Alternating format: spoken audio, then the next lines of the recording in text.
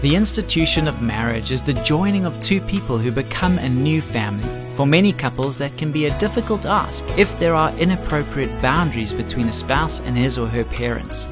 We'll answer 2 questions that relate to this topic on the next Family Matters, so stay tuned.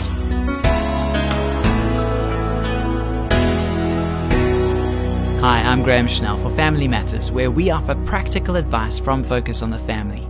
We got 2 great questions that we'd like to tackle today. The first went like this: how can I help my husband see that he's placing the needs and feelings of his parents ahead of mine? After several years of marriage, his attachment to his mom and dad is still so strong that it's causing serious damage to our relationship. I've confronted him about this, but he doesn't see it as a problem. God provides us with a model for successful marriage relationships in the Bible. In Genesis 2:24, he says that a man shall leave his father and mother and cleave to his wife.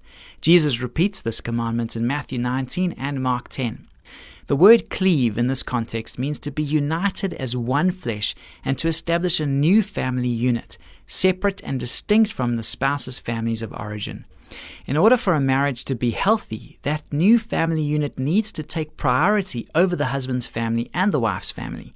If your husband is a Christian, he needs to understand that in failing to observe this principle, he is disobeying God's instructions and wreaking havoc on your relationship.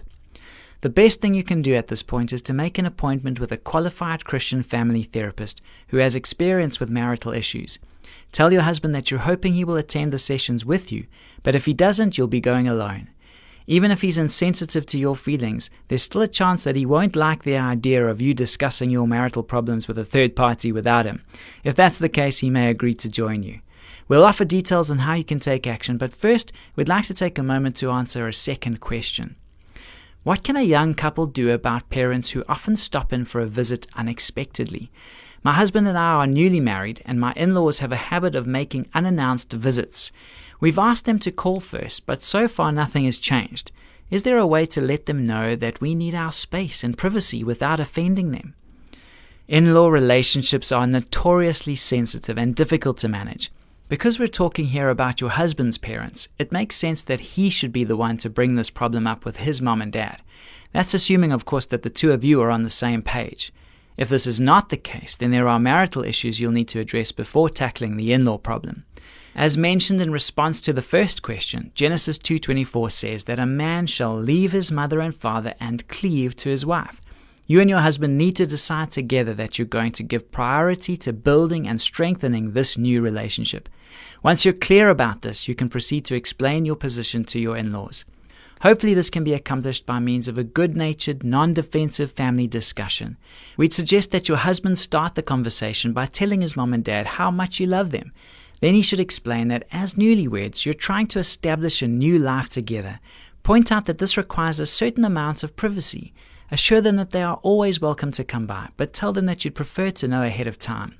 If they react defensively or in anger, there are probably some boundary issues below the surface that may not be so easy to address.